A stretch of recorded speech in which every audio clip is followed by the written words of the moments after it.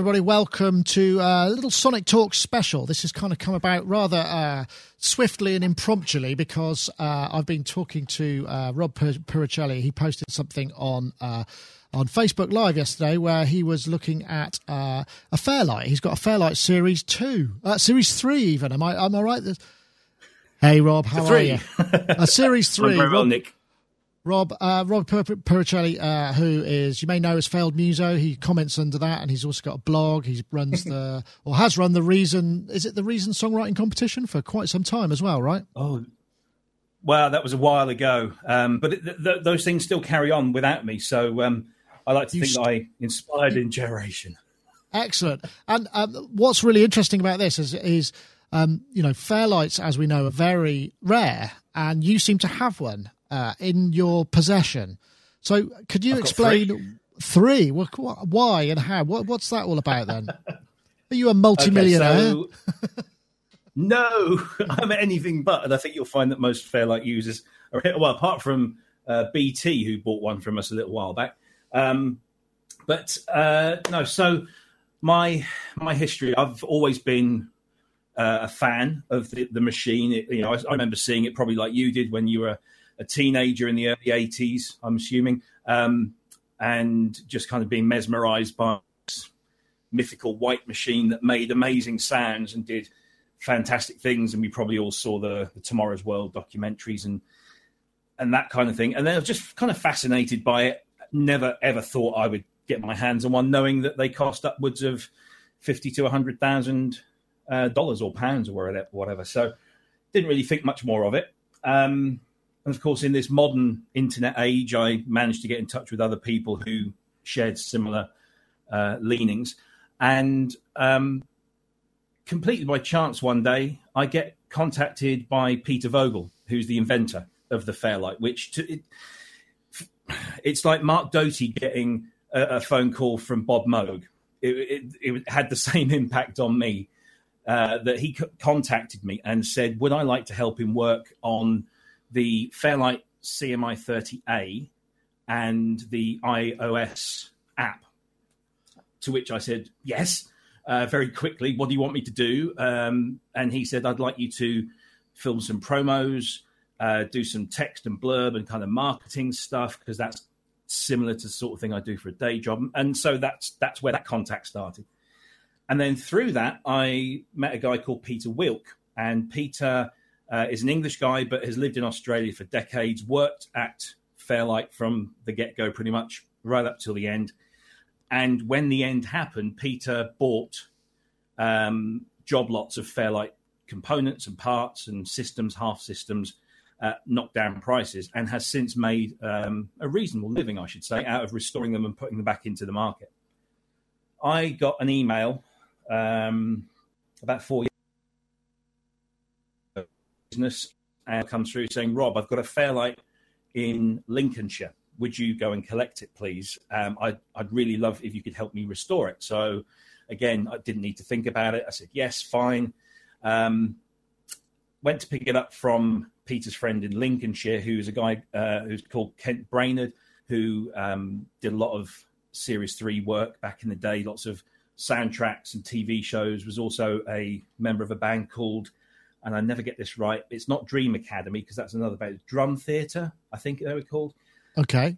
Very minor band. Anyway, long story short, I go and pick it up, bring it home, and proceed with Peter's assistance from Sydney in Australia to start restoring it. So it's, doing lots of investigative work, cleaning up. The machine was in a really sorry state. It had been stored at Chris Hughes' studio in Box, in its flight cases, but in one of the stone outhouses that Chris has there. So it had succumbed to probably 20 years of damp, very fusty smelling, but surprisingly, the bulk of it was in reasonably good condition. There was a little bit of corrosion here or there. So that's how I came to be in the possession of this. And it turns out it used to belong to Ian Stanley of Tears for Fears. So it has some nice provenance there. And when you flick through the discs that came with it, there was lots of references to Ian's work with Tears for Fears, Lloyd Cole, Bryan Adams, Propaganda, and a few others besides. Let's not forget Aha. Yeah. And Aha, yes, I don't think this one was used, because I think Aha was a little bit later. But certainly, when I looked at the discs, and there was Bad Man's Song, which is off the Seeds of Love album, which was where Ian and Tears for Fears parted company. So it's kind of a rare thing to have, I guess. But yeah, there's lots of other stuff there. But unfortunately, all on 8-inch floppies and no functioning floppy drive to test them. So they're in storage. Ouch. Yeah, and also, I mean, I can't imagine. I mean, floppies don't last at the best of times. I mean, you know, it's bad enough with magnetic tape. I don't know what floppies. I mean, I've got a load of old floppies, but I haven't got anything to test them with either. But I can't imagine they probably work. And that sort of dreadful noise they make now, we're sort of thinking something must be broken. Yeah, we haven't even bothered trying, to be honest, which is a shame, because you know there's a little kind of gold mine, and if you are a fan of, you know, Tears for Fears or the like, then it would probably throw up some gems. And we've also got the original Winchester hard drive that was in here as well, which, you know, literally weighs a ton and is about a foot by a foot square, and it's about 960 megabytes, which was vast back in the day. Yeah, that's huge. So yeah, again, corroded, looks reasonable, but we haven't dared power it up, and we probably won't yield anything from that anyway, which is a shame. But yeah, so it was kind of looking worse for wear and a bit sorry for itself. So it's gone through an extensive cleanup. So is that something that you've done is that something you've done yourself then? I mean, is that, or has it sort of farmed out various aspects of that to you, or to other people? No, virtually everything has been assembled and cleaned and, you know, pulled out and reset here. The only assistance I get is from Peter. I say the only assistance. He's absolutely brilliant. He's based in Sydney, and he has a stockpile of all of this stuff. And he'll grab, you know, cards from old machines and repair them and rework them. He builds new components. So, for example, the maximum memory on this was 14 megabytes in the day. We now have a 32 megabyte card that goes in there that uses regular modern day memory. So it adapts modern day memory onto a card. And that's something that Peter's put together. So what Peter does is he sends me the components that I can't do here. And literally, you know, because the Fairlight's a fairly modular thing, it just, you know, you swap an old card out, put a new card in. I've just had this vision, like it's like you see in blockbuster movies, where you get this, it's remote control bomb disposal, where you get a complete sort of novice say, which wire do I cut, and then Peter's on Skype kind of going, yes, it's that one, no, oh God, you know. Yeah, it can be very much like that, but obviously with the time difference, we don't get too much Skype time, so a lot of it's by email. You know, he'll list step-by-step instructions, and he's absolutely brilliant. He'll take photographs and everything. So I've learned, you know, a lot about these things. I would not profess to be an expert in any way, but I certainly know how these things fit together. And I must say, I have had a little bit of external help from a colleague of mine in my day job who has an electronics degree, and he does all my soldering. So, because he's got much better skills at doing that. So any resoldering he does, and he also did this fantastic job, because there's about 9 or 10 fans in the CPU, and there are 3 main ones that sit at the bottom and then blow air through and comes out at the top here. Yeah. And those 3 fans they'd gone a long while ago. So when we first powered this on, everything would start and it would go for 10 minutes and then stop, and then we discovered what it was. It was just overheating and blowing a fuse every time. So we had to keep replacing the fuses until we got the fans fixed. But Howard managed to locate 3 modern-day fans that were the exact same size as the ones that were fitted in 85, built them into the caddy that they sit in, and this thing blows a lot cooler than... and quieter, I imagine, as well, right? Quieter, but still not perfectly quiet, unfortunately, because that's just the way these things are. But Brian Tronso, BT, heard about this fan assembly, and he's pinched the idea off of us for his one, which we in turn supplied for him anyway. So, yeah, that's brilliant. I mean, coming back to the original Fairlight, I mean, the Fairlight is, like you say, it is a very iconic instrument, and you know, it was that and the Synclavia, wasn't it? I mean, I'm looking here at the page, the series Series 2 was about 25 grand, original price, 1982. So Fairlight Series 3 was 1985, but that went 16-bit and stereo, and that was between 40 or 60,000 quid. So, I mean, it's just an insane... I mean, there is no kind of modern-day equivalent instrument that costs quite as... I mean, I suppose, a System 55 rebuild, perhaps, but there isn't a modern equivalent of an instrument that costs that much, in equivalent terms, really, no, is there? The only thing I've ever encountered that does what a Fairlight did for the similar amounts of money is the Keimer Capybara. I think I've got the name right. It's that massive kind of big black box of just magic, and it makes some amazing sounds. But that was a few years ago. I've never seen anything since. But I often, when I talk to people about this, and I do often, much to their disappointment, this isn't just a synthesizer. It isn't just a sampler. This is ground zero for making music with a computer. There was nothing like this before, really. Certainly commercially available. There was nothing like this at all. And so, it's just it's a pretty impressive thing. And therefore, back then there was nothing like it. They could charge what they wanted, and they were all hand built as well. So, it was. They are expensive, and they still hold a reasonable value. Yeah, I was just looking also at the webpage and just looking at, apparently this had dual Motorola 6809 CPUs, which ran at a whopping 40 megahertz,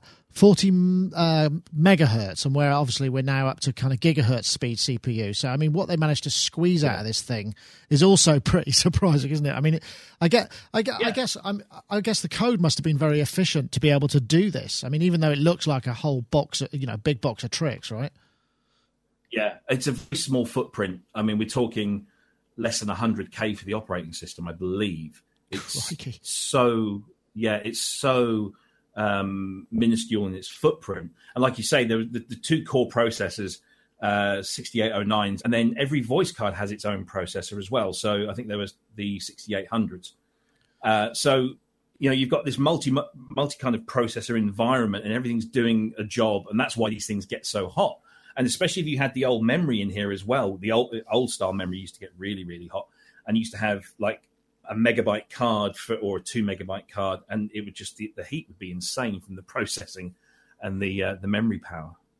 So are they actually kind of, in the same way that the CS80 is legendary for if you move it, it stops working? Is the Fairlight similar, or is it built to higher tolerances? Because people used to tour them and stuff, didn't they? Yeah, to be honest, they are built like brick outhouses. It's a solid metal construction. There's no plastic in here at all, apart from the keys and the buttons. But as far as the mainframe is concerned, it's a metal. You see the black outline there is solid metal bars, and then each panel is solid sheet steel, I think. You got a front panel on the back, and then everything at the back is, each output card is. Let me show you something here. Similar. So everything is just fashioned out of the highest quality materials. So this is a blanking plate from the back. Let's bring that. It's just solid metal. So each of those output cards are constructed that they are. I would not move this without a lot of care, but I would say that you could probably stick it in that flight case and it would be okay when it gets to the other end. You might need to reseat a couple of the cards, but again, that's not a difficult thing to do because you just drop the front panel down and there you go. It's there. So. I think for its time, it was pretty sturdy. I think by today's standards, no, definitely not. Yeah, so I'm guessing, the thing is, you obviously got this, Anne. I mean, you presume get this machine. Is it loaded? How do you handle the actual sounds and the storage and stuff? Because obviously you're not using those massive old hard drives. I mean, what is it that you're now using for that? Okay, so originally, and up until very recently, we were using just regular 3.5-inch SCSI hard drives. So, the similar sort of thing that you would get in a computer, but obviously the SCSI versions with a SCSI adapter, because the Series 3 used SCSI, an early version of it anyway. So it was very simple to use those in there. So we had a 1 gigabyte, not 1 gigabyte, 1 terabyte even, 3.5-inch SCSI just sitting in there. I think it was a Seagate or something. But what, of course, we found, and everyone has found over the years, is that certainly in the recent years, is that we can now stick everything on micro SD cards or SD cards.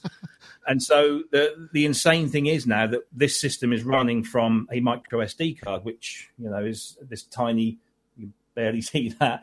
And that's a 16 gigabyte card that contains the operating system and all the libraries that we supply with this.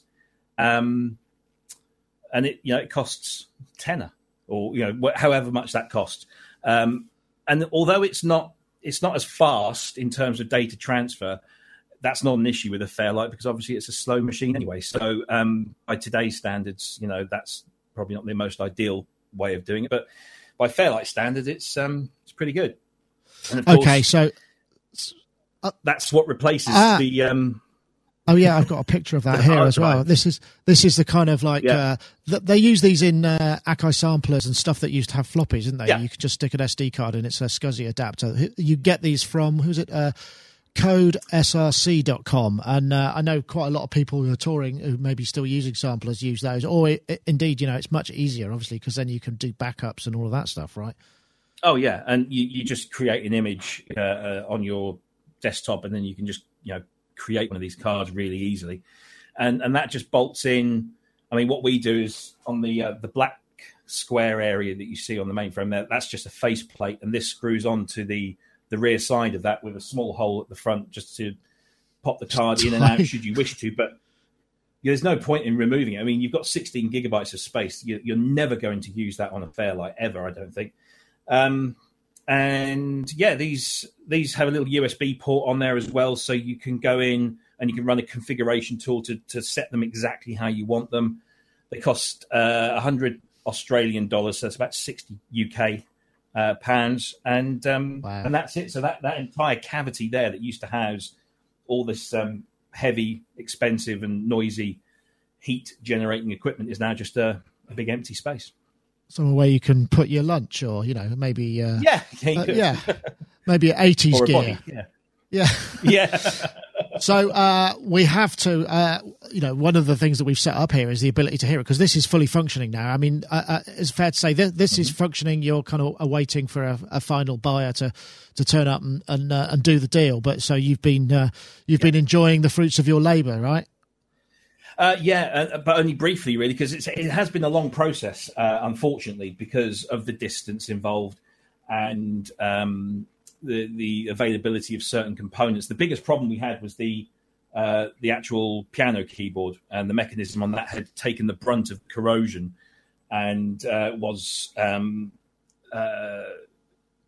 very corroded across the hinge mechanism. And we tried all sorts. We literally stripped it back to all the components, cleaned it, oiled it, fitted it back together, replaced every single spring, replaced every single rubber, key return rubber, straightened all the metal work, put it all back together, and everything seemed to work for about 10 minutes. And then after a while, it kind of settled and said, no. And so lots of keys started sticking again. So what we've actually done so that we can get this into the hands of our prospective customers, we've actually fitted a Series 2 keyboard mechanism, which under the hood is exactly the same in terms of the electronics, but the mechanism and the actual keys are slightly older.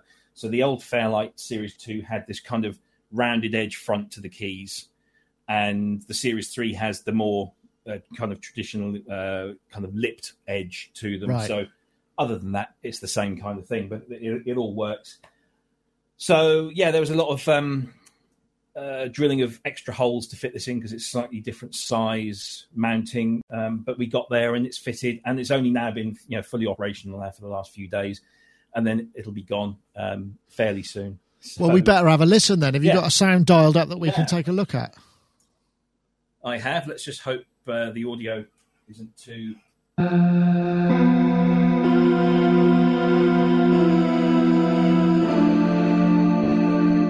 That's the very famous R sound or Syrah, depending on which version of the library you went for. Because the Fairlight library is very organic. It was not like it is today. Basically, Fairlight supplied you with a factory set of sounds. And then, for example, Thomas Dolby would get hold of that and create some stuff. And then he'd send that into Sydney, and they'd add that to the library and then send that out with the next batch. And so It was very organic, and nothing was ever properly catalogued. But this voice is, it's kind of, I can't play it, but you recognise that from Tears for Fears, Shout, and also Art Noise. Yeah, it's Moments in Love. It's all over that. It's this wonderful ethereal kind of pad sound, and it was recorded in 1981. And it's a lady called Sarah Cohen. She provided the original root note, and then that was stretched across the entire keyboard, like that. And and then that became known as ARR or R, and then Sarah, SARARR, and then sometimes it's called Sarah. But it all depends on the version that you get.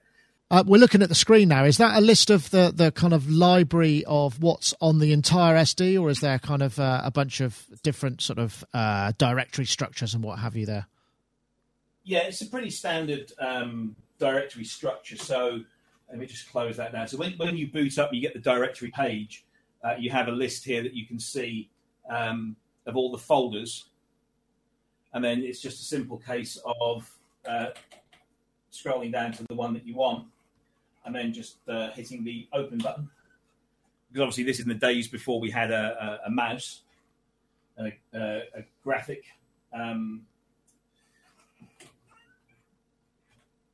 interface. And it takes a little while to load, but not as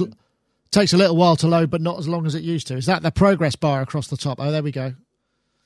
Right, I see the it. top left-hand corner, just there, when it flashes, that's telling you that it's accessing the drive. And then, you've got basically, as you can see, I don't know if you can see on your screen, you've got 11 pages in this particular directory, and it really is a case of just use the keys to scroll across and find the sound that you want. You can, if you want, use the pen on the tablet. As you see, there's a kind of a crosshairs there, and then you can go and click on that, and then come down here and click on the load button. For me, it's just easy using the keys. Yeah, I can imagine. I think we all recognise this, which is the classic, I think I guess you had to be alive at the time to know that was used on everything, and Is that Stravinsky? It is Stravinsky's Firebird. And the story behind that sample, this is from Peter Vogel himself. Peter Vogel went to see David Forhouse and was showing him the CMI. And David said, well, how does this sampling work? And so Peter said, well, you take an audio input into the back here, you feed some audio in, and then the system processes it and maps it out across the keyboard, because at the time you could only sample a very short amount and only one sample, and that was then stretched across the entire keyboard. So, and this is the gospel truth. Peter goes to a record box. He pulls out a record. He didn't choose it. He just pulls out Stravinsky's Firebird Suite, puts it on side 2, I think it was, and puts the needle on the record, presses sample, and the first thing he hears is that opening chord. And if you listen to, you'll hear it in there. And it was this. And when it cuts off, that's the end of the sample time. And so that's how it got into the library. And, Forhouse was like, oh, wow, I could do all this wonderful stuff. And Peter kind of realizes, because this is the wonderful thing about Peter Vogel. He's the most unassuming, unaffected man you'll ever meet. He didn't know half the people who were using this. He just wanted to create something that was technologically wonderful. He didn't really think about superstar usage or anything like that. Of course, it could only be afforded by superstars back then. Wow. So I can't. We need a sort of greatest hits now, Robbie, because I'm interested in. I'm going to want to test my musical knowledge and see if we can recognise any of these samples, right? Okay, so there's a couple more in this because these are all Series 2X samples. So the Series 3 could read all the Series 2 stuff as well.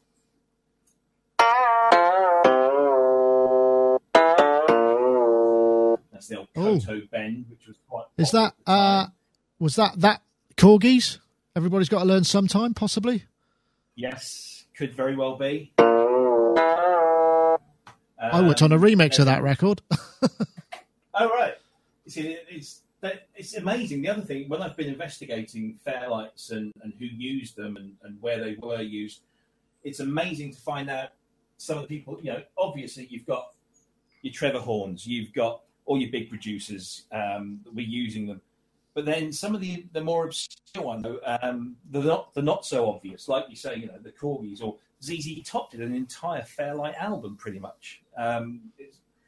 It's just incredible, who was using it and what they were using it for. So here's another one that you will probably recognise. Oops.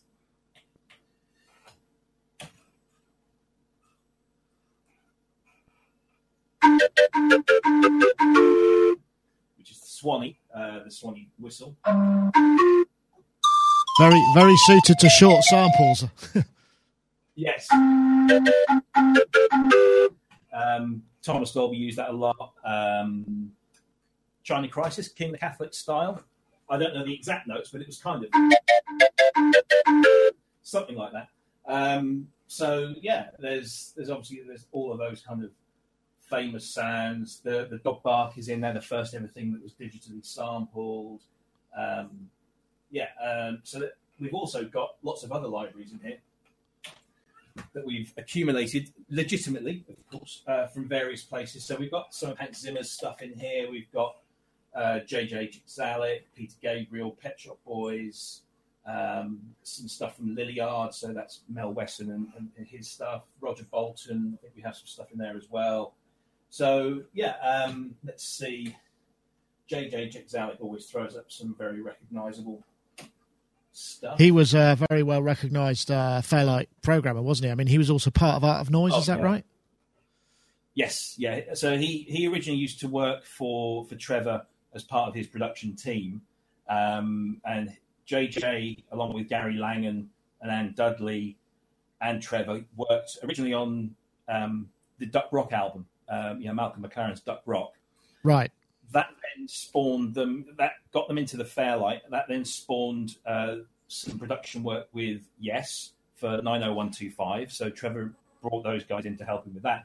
And it was some of the outtakes from the Yes sessions, particularly Alan White's drum sounds, that Trevor used to say if he didn't like something, he would demand that it was just cut up and thrown away. But JJ wasn't like that. JJ took it, fed it into a Fairlight, started messing around with it, and that's how you got the classic Fairlight, the classic Art of Noise drum sound, that very kind of gated sound, because that's Alan White's drums from Yes sampled and just mangled a little bit within the Fairlight. So I think probably the most recognisable JJ sample, and there are many. Dum dum dum dum dum dum dum dum dum. Another classic Art of Noise there, right? Exactly, yeah. And there's just, I'd love to go. I still haven't been through all of this stuff myself, because there is so much here. But there's stuff that's just very simple things like vocal samples. And then there's guitar loops in here as well.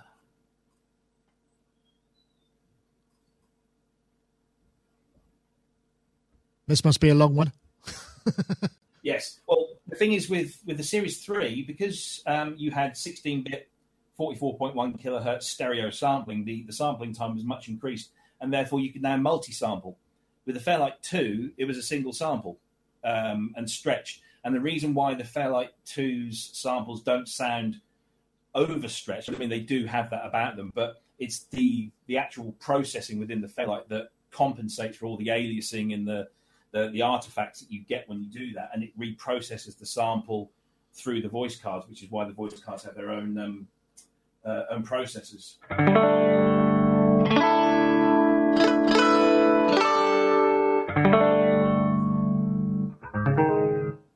So yeah, you've got all sorts of wonderful things in there. Of course, the Series 3 library, the actual factory library from Fairlight themselves, was highly regarded and much sought after. And I still get asked today, would you mind doing me a copy? And unfortunately, we can't, because it's copyrighted still through Fairlight, as they are, I guess. I mean, because they've been acquired. The present day Fairlight got acquired by Blackmagic. That's right, yeah. Blackmagic Design. And much to my disappointment, I actually started using one of Blackmagic's products, DaVinci, for some work that I do in my day job, video processing. And the mighty Fairlight has been reduced to a tab on this screen where you drop down and it gives you some audio processing options. And that's where the Fairlight name has now ended up. It's funny. Well, because Fairlight became... after this, they became the kind of core of really high-end film and TV dub systems, didn't they, for sort of sound effects and laying off multiple tracks? I mean, I guess this is sort of probably just before Pro Tools took a hold of the market. I mean, and even so, I think there are still, I forget the name of the system, but there were a lot of big Fairlight multi-track systems that were designed specifically for working with audio to picture, right? That's right, yeah. Up until the last couple of years, but it's my understanding that company was getting into more and more financial trouble, and therefore they were kind of a prime takeover for a company like Blackmagic.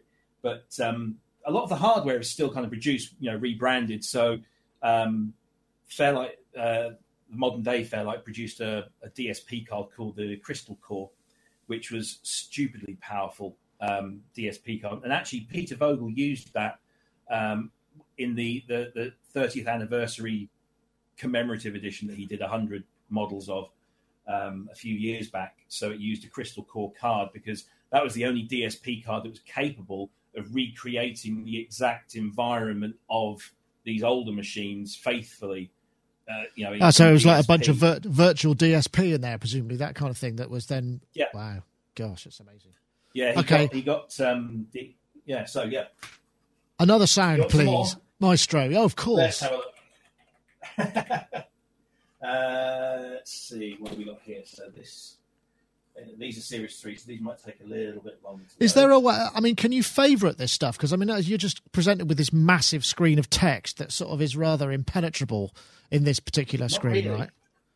No, there isn't really a way of doing that. Which is you can create song sequence files and put your favourites in there, so to speak. So you can load these things up, and as long as the path is accurate, then we've got a lot of sequence Pet Shop Boys and Real that they need reassigning, and it's a very lengthy manual process. Which is why back in the day there were people whose sole job was Fairlight programmer.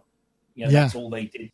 People like Andy Richards and JJ Jixalik and Roger Bolton. They were employed just to do all of that heavy lifting. So nice. Highly usable. That's quite long. Yeah, it's quite a big one. But then some of the string samples in gone too far there.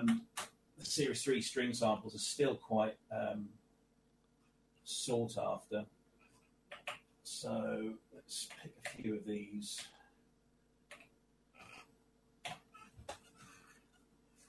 So how many multi-samples can you get in a kind of sound set? How many key zones can you actually achieve in this? I mean, I'm just thinking in terms of what we expect today, where you end up multiple, not only do you get key splits, but you get velocity layers and stuff. I mean, how deep can you go with that? Not massively deep. Yeah, you can get. I mean, I've got samples on here that are probably sampled at every minor third across the entire keyboard. Maybe so you probably get maybe 10 to 12 multi samples in a voice. I'm not sure if you can go higher than that.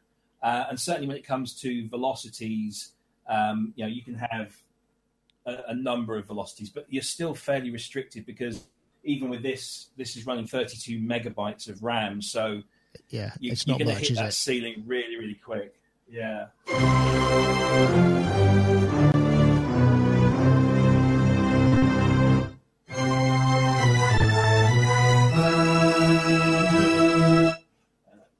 There's also, some really high quality. I mean, high quality by those standards back then. It's quite Mellotron-like in that respect, I suppose, isn't it? In many ways. Yeah, and a lot of people used it, and they literally programmed lots of different loops or chords, and it would just hit one key at a time and have it loop, and there's lots of different ways of using it. The thing is because even back then it was a temperamental machine and still is now, by today's standards again. You kind of rush to get things done before it overheated or went kaput. And a lot of the time, this box would be in another room. Yeah, which is why Fairlight supplied really, really long cables for everything. So you throw that into an air-conditioned room somewhere and leave it, and then just have your monitor and keyboard set up as you have here, and put that in. So let's see what we've got. So this is Pet Shop Boys, and they have a whole bunch of stuff in here. I've even got Neil Tennant sampled in here somewhere, doing various things.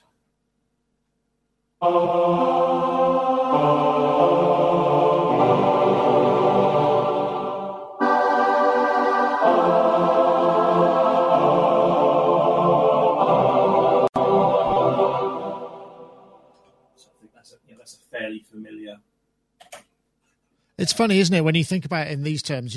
These sounds, when you listen to them on their own, it's just like, yeah. But in the context of what you could do back at the time, it was the sort of pinnacle of what was actually feasible, and that's the thing that's sort of hard to imagine. And I guess again, it's such an iconic instrument. Just having that itself is quite a exciting prospect.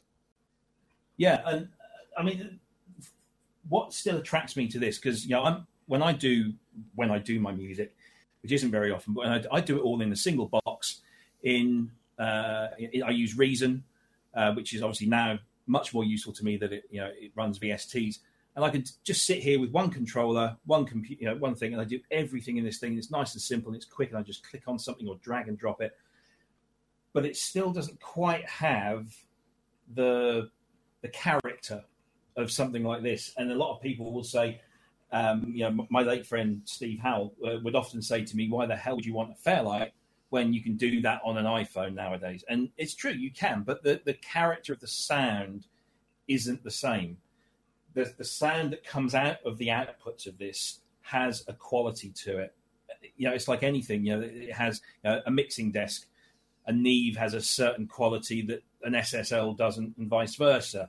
And it's much the same with this. And also, it's probably more so with the 2X because of its limited capability. The Series 3 is obviously much more advanced, and the samples are 16-bit, so you don't get the crunchy character that you would normally get. But there is nothing really quite like this. It's why they're still very much sought after. And it's an icon more than anything, It's an icon visually, stylistically, culturally, musically. It still holds that mystique, These are the Pet Shop Boys strings, which they use pretty much on everything.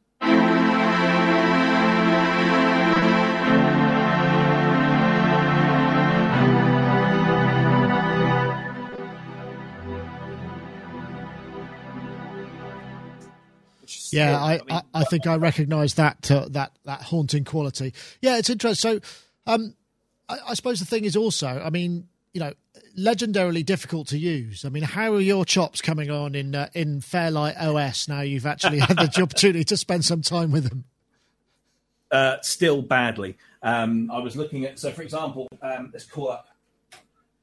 So I think everyone, if you talk to somebody about a Fairlight and say, oh yeah, that's the machine you could draw the waveforms on, which was pretty much a 2x thing.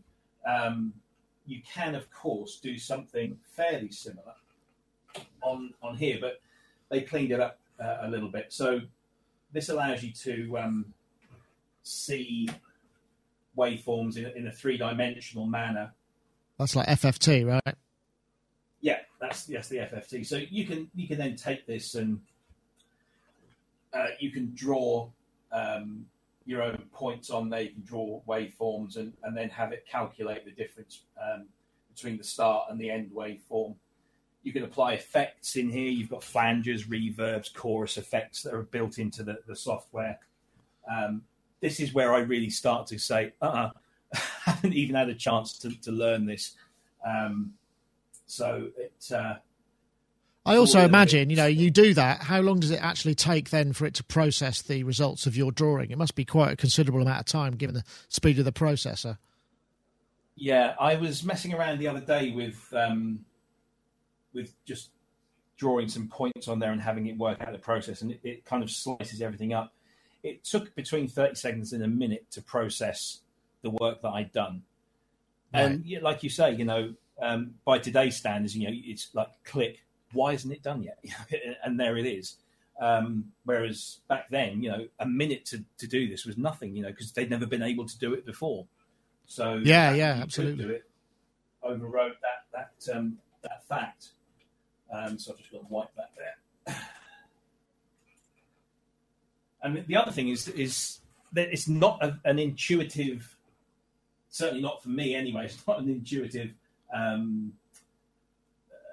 operating system, because it is all key presses, and you get so used. You really do have to unlearn a heck of a lot from what you're doing with a regular DAW.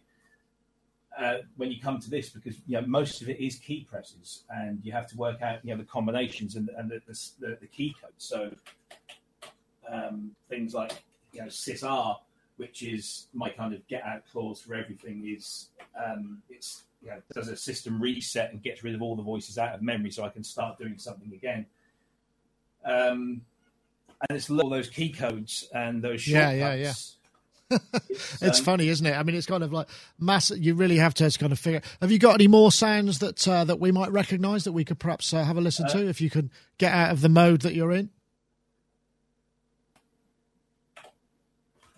Let's see. So then it's back to listing the hard. It's interesting, isn't it? I mean, there's just such an ecosystem around this, and like you say, there are all these people who are sort of employed as Fairlight specialists. Because I'd imagine most creative artists are not necessarily going to want to sit down in front of this, because it's a bit like operating some Space 1999 technology, really. I think if you look at those that did spend the time, people like your Thomas Dolbys, who invested massively in learning this system, because he was a one-man band essentially, and he spent a massive amount of time learning this and becoming an expert on it. But then you look at the volume of his output, as significant as it is, he's not incredibly prolific. He had didn't have time. Yeah, and you have to think, was that the reason? Because then you get other people like Pet Shop Boys, who would employ people like Blue Weaver, who obviously played with the Bee Gees and others. People like Pete Gleadle, who would do all of this stuff for them. So if you actually go on YouTube, you find that clip of the Pet Shop Boys on, Old Grey Whistle Test. Their UK debut in the Old Grey Whistle Test. And they've got this bank of TV monitors, all with the Series 2 screens, the green on black screens. And they're kind of, Chris and Neil are playing Opportunities, I think, and maybe later tonight. And they, it all looks so effortless.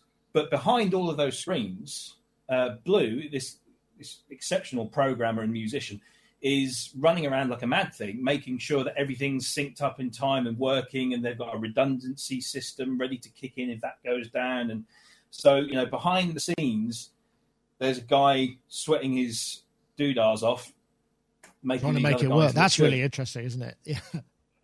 Yeah. So that's I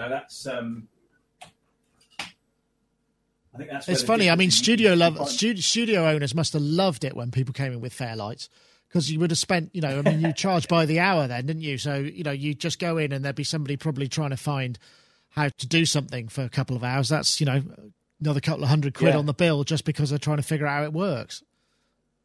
And a lot of the studios, the big studios, would buy one and stick it in there and employ somebody to manage it, and then sell that as a studio add-on. Come and record with us. We have a Fairlight. You can hire the programmer for however many pounds a day.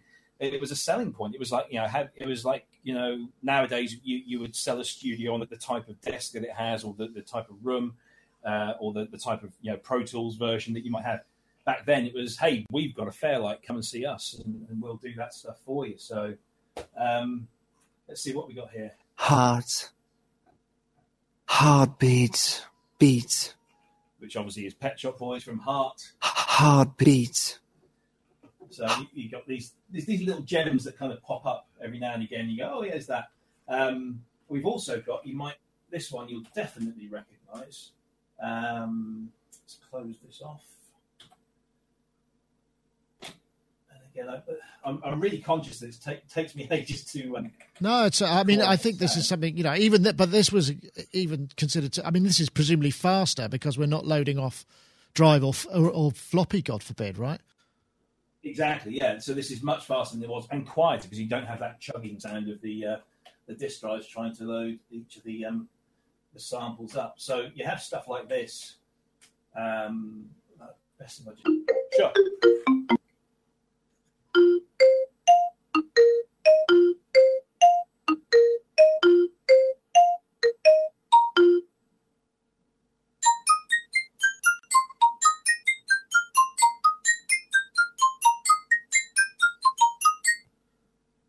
So is that samples or page the legendary Page R? Yeah. So what's happened here is obviously Peter Gabriel upgraded to a Series 3 and took loops from the Series 2, which he used on tracks like San Jacinto, and then just now he had the ability to take a loop and stick it into the sampler and then just have that loop triggered rather than having a whole Page R sequence. With all the interesting, yeah. I could sort of lateral thinking of the way to use the technology to kind of make it easier to use, right? Yeah, exactly. So eventually, you'd have that.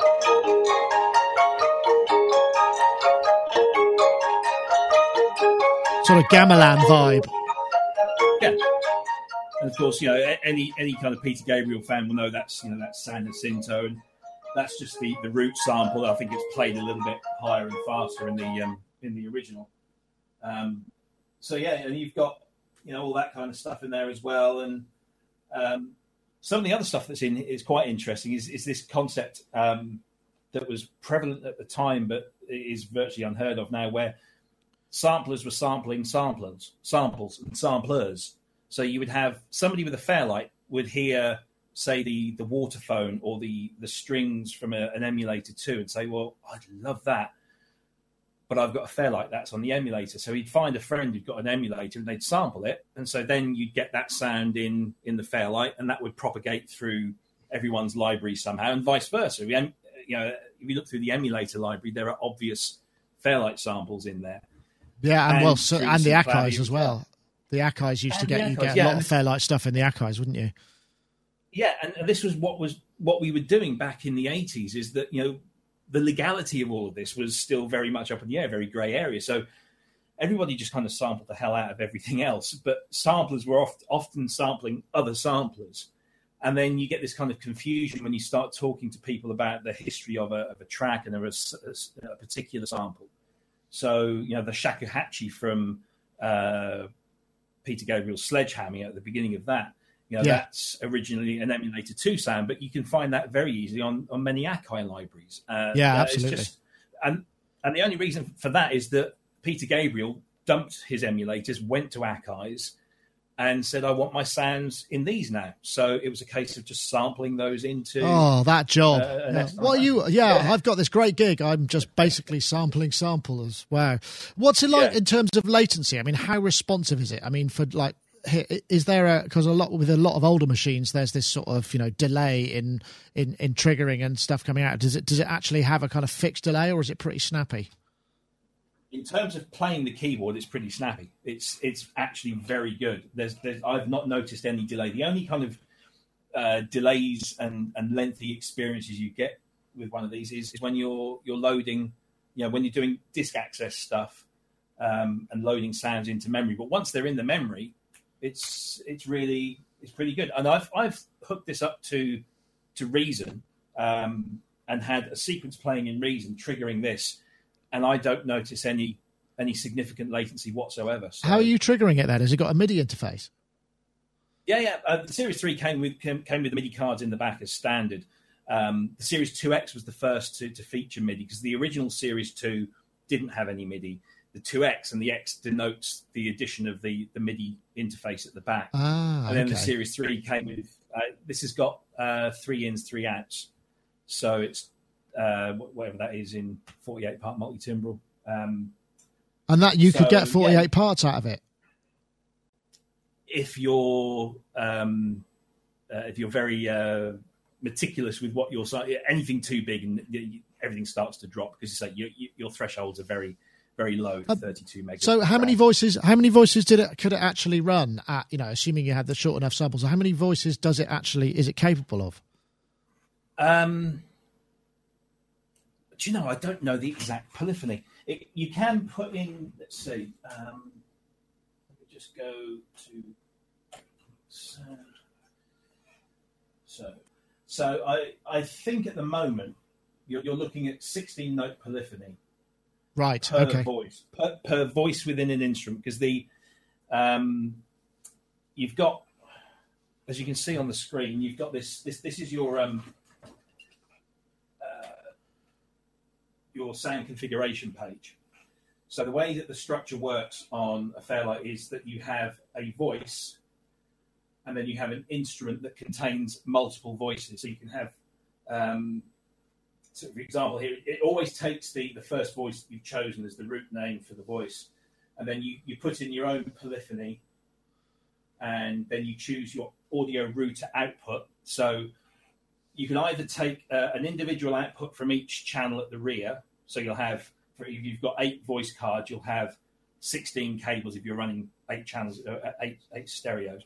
Or you can have a router card that gives you 3 times 8 outputs in this fashion. So this is how you can see that on the camera. You've got 8 individual audio outputs, and that's just one cable that fits in the back. So you can have 3 of those. So you can assign 24 audio outputs. Okay. Gosh. So yeah, it's kind of restrictive in some ways and flexible in others. And of course, it all makes things start to come down in terms of capability once you start using stereo samples and the larger samples you use. All the stuff that we used to have to worry about, but no longer do. Yeah. This is the samples in here were meticulously sampled, so they're as small as they needed to be to sound good. Whereas nowadays, people just record and just hit the note and just go 20 seconds, like that's fine, because everyone's got the space to store that, which is just, for me, that's just it's lazy. But yeah, so well, perhaps what we could do is just have a couple more sounds, and then we can kind of wrap up, because obviously this one's going to be leaving the building, and this is the last chance you get to that. Presumably, all of these sounds in here are kind of accumulating, and they get, every time you pass on a Fairlight or one gets sold, those sounds go with it, right? That's right. Yeah. So we have rights to distribute the libraries that we put in here, or should I say we. Peter does all of that work. But certainly in the last couple of years, that library has expanded, and we've got more sounds in there now than we had a couple of years ago. So as and when we find that material and get permission to use it, we add that in, and you get that as part of the package, really. So once this is gone, like I said at the top of the show, I've got 2 more downstairs that are lined up, to come up here one at a time. And the next one is a Series 2X, which is the one that I'm excited about because that's the, for me, that's the definitive Fairlight. That's the one that made all the difference. This will be going fairly soon, I hope. And we'll get some money in the bank to go and crack on with the next one. Wow. So, as I said, perhaps if there's a couple of other, maybe some classic. Before the show, you were playing a couple of loops. I don't know if they're allowed to go out there in terms of what you can play, but we might be able to recognise them from some classic tunes, right? Absolutely. So let's just. So, what's your favourite folder of sounds then, Rob? I think because of my propensity towards the 2X, it's the 2X library. I think that for me contains the most recognisable, familiar, and kind of inspiring sounds. But as a huge Peter Gabriel and Pet Shop Boys fans, those libraries pretty much stand out. And of course, anything that sounds like it came out of Psalm Studios is good with me too. So there's I would have to say the 2X library is still my favourite one. So let's see what we've got here. I think, if I'm not mistaken, some boys from Birmingham are in this one. So it's just this is loading up presumably a bunch of different samples, right? That's right, yeah.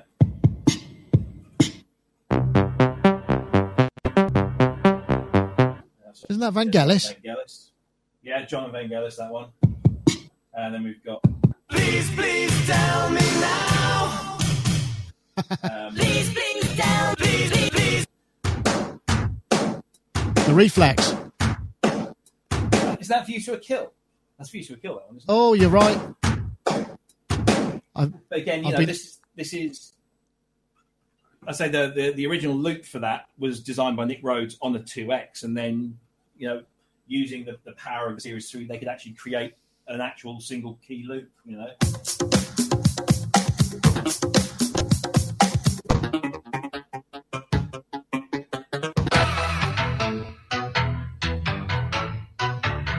A bit of a noise there. Yeah. Who's that? That sounds very Depeche Mode like that one. It does, doesn't it? Which is odd, because they really didn't like this, or Martin Gore. They used emulators, didn't they? That's right, yeah. And synclaviers. Hold on. Wasn't that Missy Elliott? Get your freak on, get your freak on. But yeah, there's all sorts of weird things in it. And the bizarre thing is that a lot of those loops are in the Pet Shop Boys folder. So quite why they'd be sampling that stuff, I'm not entirely sure. But it's probably just a kind of acquisition. Some people, I remember when I had an Akai, I just used, the more discs I had, the more creative I would be, obviously. Yeah, absolutely.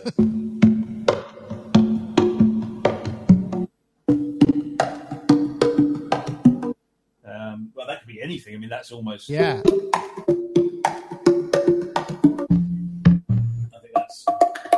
I think that's a single patch across the whole board. There's actually there's some really I'm trying to remember where they are now. Let's have a look. I could just imagine now, if you wanted to organise your library, you could kind of rename them all and have them sort of listed with, dots in front, or starting with A or starting with 1. Well, but just even that process itself must have been an absolute nightmare. And what happens is that nomenclature, that labelling system is only relevant to the person who did it. So when somebody like me gets to have a look through it, I have no idea what some of this stuff is about. So it's... it can be a good thing and a bad thing. It's so funny. It's just so different to kind of flipping presets, isn't it? And the way even loading massive contact instruments is quicker now, isn't it? It's astonishing. Oh yeah, it's. I was just trying to find there was some really nice synclavier samples in here, but I'm struggling to remember where they were now. But yeah, there's all sorts of gems in here. I still go through this. Even the other day, I was going through this and finding sounds. Oh, that's from such and such a place. So, it's in itself, it can be a really interesting experience. It's like sort of digital archaeology. Yeah, it very much is. And I would really love to sit down and go through every single one and kind of map it out.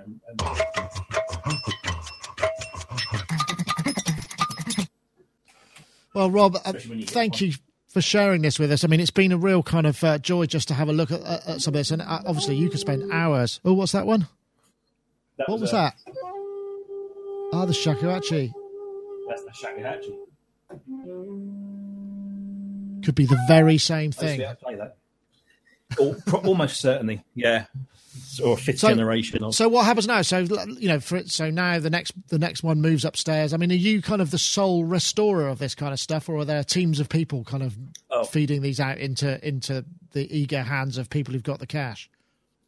There are, there are a handful of people around the world that are doing this sort of thing. So Peter, the most popular ones because of his association with Fairlight in the past. So he has boxes full of components and is able to pretty much kind of put his hand on anything, should anyone want something. There's a guy called Jean-Bernard Imond, who is in France, who does a lot of this. He really does a heck of a lot of stuff. Fairlights, emulators, synclaviers. He works with Jean-Michel Jarre on a lot of his old collection as well. So if you watch a lot of, Native Instruments did the whole thing with Jean-Michel a little while back, and he talked about the Fairlight. That's, if you look at the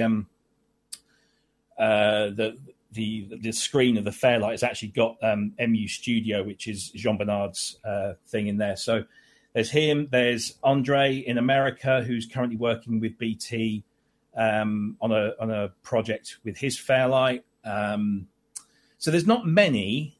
And I'm at the bottom of that ladder. I just do what I'm told.